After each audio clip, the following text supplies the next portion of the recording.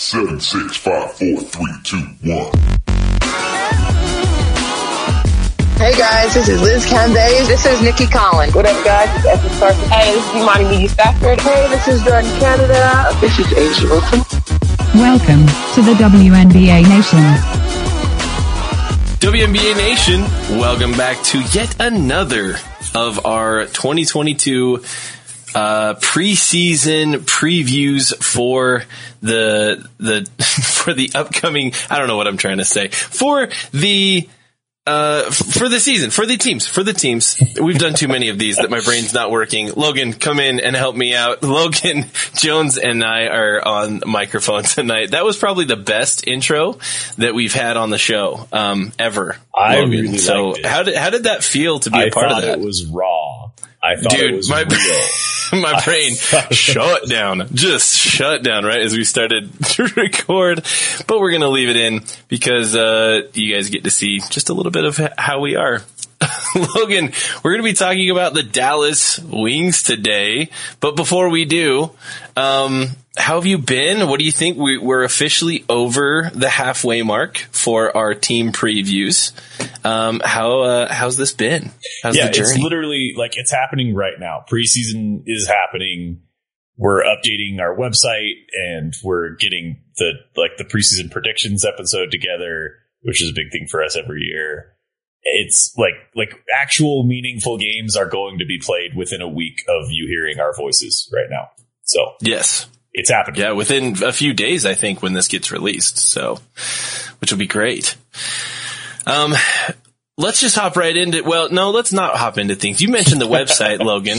You mentioned the website. How do people interact with our website? Tell them about our website. Yeah. So if the podcast isn't enough for you guys, and let's be honest, like more of us is always better. If that intro I just gave was just the little bit of a taste and you thought, ooh, I need more of this. If you go to your device and you type in WNBANation.com, you will see our website, which has links to our episodes, our Twitch stream where you can watch our episodes live when we're not doing preview shows. We're on Twitch doing our live episodes and recordings there. You can also see the blog that Kyle has been dutifully updating. It's brand new, so it hasn't been like fully fleshed out yet. But as the season continues, we're going to be posting stuff on our Twitter from the blog. You can also find all of the Twitter links like to our @WNBA Nation Pod Twitter handle, all on the website, WNBANation.com. And the crown jewel of the website is we have a freaking cool store now, which I know we've been plugging through all these previews, but we're doing that because when we were in Minnesota, Jason sat at our Airbnb table while all of us like chatted at him over his shoulder and like designed a bunch of really cool stuff. And now we have a cool store. True. So go check it out. We got mugs, we got sweatshirts, we got a cool backpack. I can't order any of it because I've been door dashing too much lately, but once I get the budget under control, I'm going to order some stuff. I love it. That's good. Logan, now let's hop in and talk about the Dallas Wings. This is a team that is kind of, I feel like it's trying to transition from kind of bottom feeder, getting a bunch of lottery picks, and trying to build something with a young core.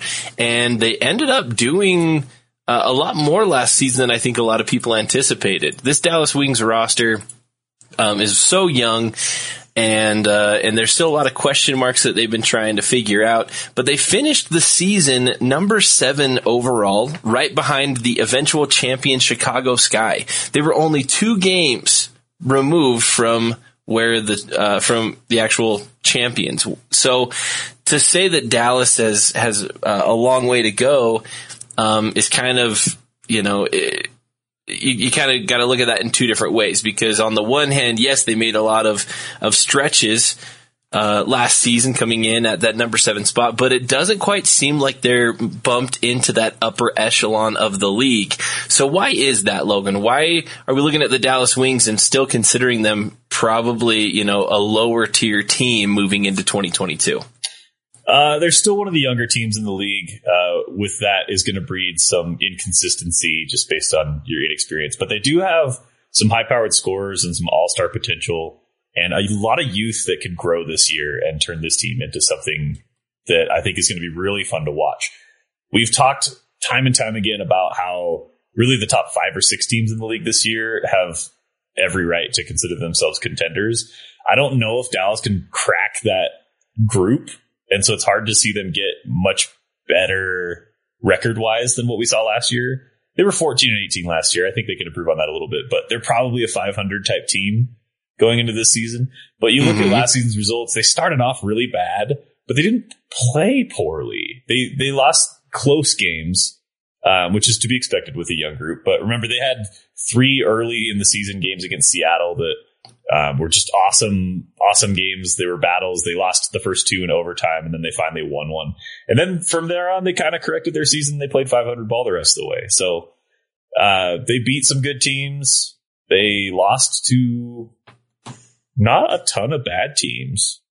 They did. They had a loss to Indiana somewhere in there, but it seems like for the most part, Indiana's they held their own. W's were always against like some pretty decent teams for some reason last season. That's how it always seems to go. But yeah, they held their own, and obviously, like Mabry probably would have been an all-star in a different universe. Arike Gumbawale is just a really good scorer, if not the most efficient scorer in the world. Satu Sabli is kind of coming along. It's an interesting roster. I think Alicia Gray as a guard is probably under talked about a little bit in the league. I know there's people who hate that phrase, but because she's not one of like the 1A, 1B players on the team, sometimes she gets forgotten. I think she's really good. But yeah, you look down this roster right now, and as it stands, you're looking at 21 and 22-year-olds, captained by Ogunbowale and Mabry, and even they're 25. So right. there's a lot of ceiling left undiscovered for this roster. They're kind of what Indiana is going to be in like a season or two. Like they had 2 years to put together a plan and go into the draft and get whoever they wanted to surround Arike with. And now they've made the playoffs, but they didn't have a great showing in the playoffs. And now it's like, all right, are we going to take a step forward, or is there a flaw in this plan? And do we need to make some big changes in the offseason? This is a big season for them. I agree. I think this season, even more so than last season, is kind of their opportunity to make a statement, because they seem to not be talked about like those other top 6 teams that we've been bringing up constantly. And honestly, even among some of the bottom teams, I think other teams like New York and Washington and LA seem to have maybe brought in a lot more momentum. They've made some off-season moves, bringing in some really exciting players, and having players return off of injury. That all 3 of those teams seem to have like moved significantly up as far as their trajectory goes. And Dallas, I don't know if they truly have. Speaking of, just off-season changes and different things, their coaching stands pat.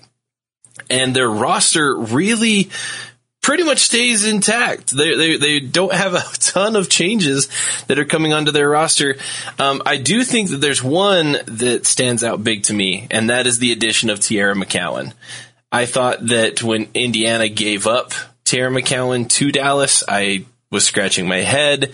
But I do think that, and we'll get to Indiana, I do think that Indiana ended up doing some good things with that trade. But Tierra McCowan's the type of player that you and I and Steve and Jason, all 4 of us, have kind of just been pulling our hair out as far as how she's being utilized in the league so far. She's I think it's her 3rd or 4th year that she will be in the league, and I'm excited to see her on this type of team, where this team really does need, a little bit more help at the center position. They've got Awa Queer and Charlie Collier that are those bigs. They've played others in those same roles.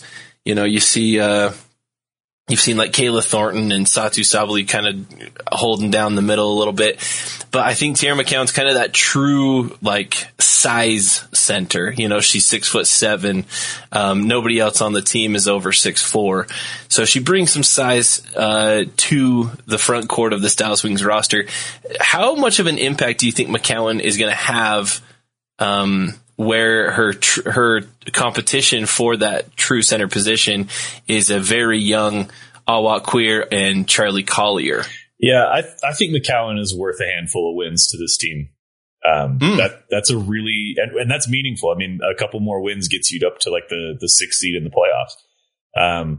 Which, especially if they can make the playoffs again this year, they don't have to deal with single elimination, which would be fun. I'd like to see more of this team in the postseason. McCowan, just as young as the others I mentioned, she's 25, so she can be a part of their core moving forward. It's not like she's aging out anytime soon. She also represents what I believe to be maybe their only position where they can have a positional advantage at times. The reason that it's hard, like talent wise, they have tons of talent. I think this is a really good team. But when I think about teams like Phoenix and Chicago and Connecticut, and I think about starting 5 versus starting 5, I just think, what positional advantage does Dallas have on any of those teams I just mentioned? And it's tough because every time you're talking about like, oh, like it's McCowan's great, but is she an MVP? Because the other team has an MVP. And like, that's what you're up against this year. This is going to be a really interesting WNBA season. But I think there are going to be nights where McCowan's the best player on the floor. And there's going to be times where Arike doesn't have to force as much offense from her own like shot creating abilities because she's got a reliable big in the middle. Maybe it opens things up for Mabry and she can have even more efficiency from the outside. I think it's really critical that they have a reliable center there this year. I'm excited to see if she can be what we all thought she could have been in Indiana. Yeah. Although that is going to maybe reflect poorly on Indiana, but we'll get to them later. I think it's a major pickup for them. One player I think that could be really benefited by this McCowan pickup is Satu Sabali. I think that Sabali has been kind of pushed into this front court role a little bit in these first couple seasons in the league without without like a true center, and being able to allow her that opportunity to not have to worry about the interior defense as much and be able to kind of step out and be that stretch 4, I think could actually do wonders for her game. And I wouldn't be surprised if we saw a big step forward in her game. It's like you said, I think that even though Tiara McCowan she's not a world beater, she's not somebody that's going to come in and absolutely, dominate. But I think that just the addition of her and her size could easily open things up for Arike, open things up for Marina Mabry, give Alicia Gray, Ty Harris, Izzy Harrison, and Satu Sabali, like just giving them a little bit more, just opening things up for them more. Imagine being Satu Sabali and being a great player, a great 4 at Oregon, but standing 6'4" and being 22 years old and being tasked every night with guarding veteran centers in the league that have you by 3 or 4 inches. Like that's like, not an easy. She's got to go Magic Johnson. She's got Cam Beige and Griner and that's Fouls and all these. That's a tough ask. Big players. It's true. Which McCowan may not be any of those 3 players, but at least she's got size to compete and go toe to toe with some of them. So, a couple of other additions that I do want to touch on are their rookie class. In particular, Veronica Burton out of Northwestern. Veronica actually is an insane defender. She's a fantastic defender, and she's kind of just a really all-around type of player. She can distribute, she can shoot, and she's a fantastic perimeter defender, which I think this Dallas Wings team really needs. They also snagged Jasmine Dickey and Unique Thompson. And as I'm counting right now, we've got 1, 2, 3, 4, 5, 6, 7, 8, 9, 10, 11, 12, 13, 14 players currently on the roster.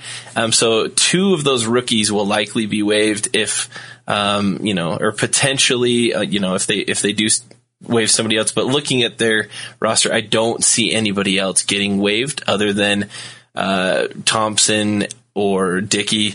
And maybe one of those 2 ends up beating out Burton for that last roster spot, but we'll see. Yeah, they do need somebody, and this is totally, I don't know if this is what they have planned at all. I think you can benefit by moving Arike away from being the ball handler, bringing the ball up the floor, and into primarily like a scoring role.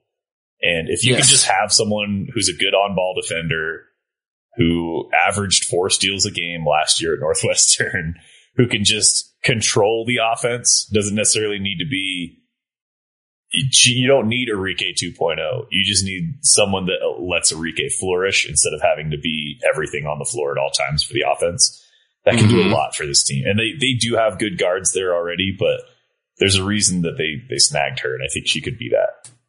I like it.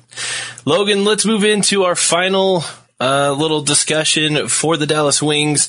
Let's talk about a prediction for where you see them ending up, a range, if you will, of where they could be for the 2022 season. Logan, go ahead and give me a prediction of where you think the Dallas Wings will end up in the standings at the end of this regular season. This is going to feel bad because they're going to be, I think, a significantly better team than what we saw on the floor last year, and probably not have much better of a record. Okay. I think the talent on the floor is going to be so much better, but I think those top teams are going to take even more wins away from the bottom 16. I think they probably finish most likely in, I think, the 6th seed, the 6 or the 7. They finished the 7 last year. I think that's kind of what they're destined for again. They're going to be battling for a playoff spot late in the season, but I think they're going to have the advantage over teams like Mystics, Sparks, Liberty, who we're going to talk about next. I like this Dallas team a little bit more than some of those other teams, what they've got going on. But I just don't see them beating out Connecticut, Vegas, Minnesota, all of the previews we've done already, because those teams are probably going to lose single digits amount of games this season. And Dallas is probably more of like a 500 team. I like it. I do agree with you that I think Dallas probably takes a step forward as far as the talent that they have on the court. But I think that the league as a whole is also taking a step forward. And I think that there's some of those teams that finished close to Dallas last year that might leapfrog them. I think the Los Angeles Sparks are an interesting team. The Mystics with Della Dawn, Alicia Clark coming back. Maybe even the Liberty, who have a lot of potential themselves. I could see any of those 3 teams or all of those 3 teams actually ending up ahead of Dallas. So I'm going to go ahead and say that where they finished last season, if they were to finish as the 7 seed again, I think that's by far their ceiling. I would be impressed if they finish 7. And I'm more expecting them to finish in that 8 to 10 range. I think that Dallas is going to be right in the mix fighting for that last playoff spot. And I think it's going to boil down to that at the end of the season. For what it's worth, now that the first round of the playoffs is it a 3-game series? First is a best of 3, then best of 5 so in that conference. Case, I think it does matter. Like, if you're the 7 or the 8 and you've got to play the upper crust of the league, you're going to have a tough time. If you can get up to the 6th seed, I could absolutely see a Dallas team shocking Minnesota or Phoenix or Seattle on the right night. That's not out of the question for me. So to see them kind of have a 500 type season, but then win a playoff series, I don't think is out of the question. But I think they really need to climb into the 6th seed in order to do it, because I think that the top 2 teams in the league are going to be tough this year. I agree. All right, that's what we've got for the Dallas Wings. Everybody, make sure that you're subscribed, that you're hitting that 5-star review if there are reviews wherever you're listening to this. Follow us on Twitter at WNBA Nation Pod, and continue to listen. If you're checking this episode out, there's going to be a lot of episodes coming out in the next few days. We might be dropping 7 or 8 episodes within the next week. So buckle up. We've got a lot of content coming your way, and I hope that you are as excited about the start of this season as we are. So everybody get stoked for Friday, the 6th of May is when we have our first opening weekend. And we're excited to check that out with all of you. But for WNBA Nation, I'm Kyle Haywood. I'm Logan Jones. And we got you next time. I'll see the body later, you told me.